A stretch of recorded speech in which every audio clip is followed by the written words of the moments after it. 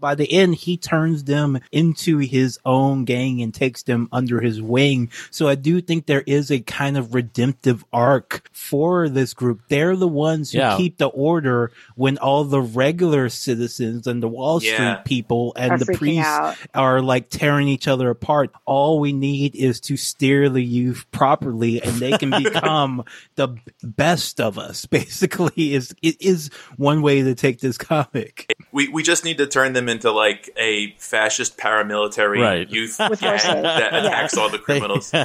We just need the brown shirts is what we need. Like, for all these wayward youth, if they only had a brown shirts organization. No, I think you're right, Leslie. Like, ultimately, he's saying that he's hopeful that under the strong masculine leadership of Batman, like, they will build a new future. Right. If they had a strong father figure. Yes. Yes. Like what you hear? Want to hear more? Check us out at patreon.com/struggle session or sesh.plus or strugglesession.substack.com for all our public episodes, commercial free, as well as hundreds of bonus episodes. Thank you to all our listeners for holding us down 5 years strong.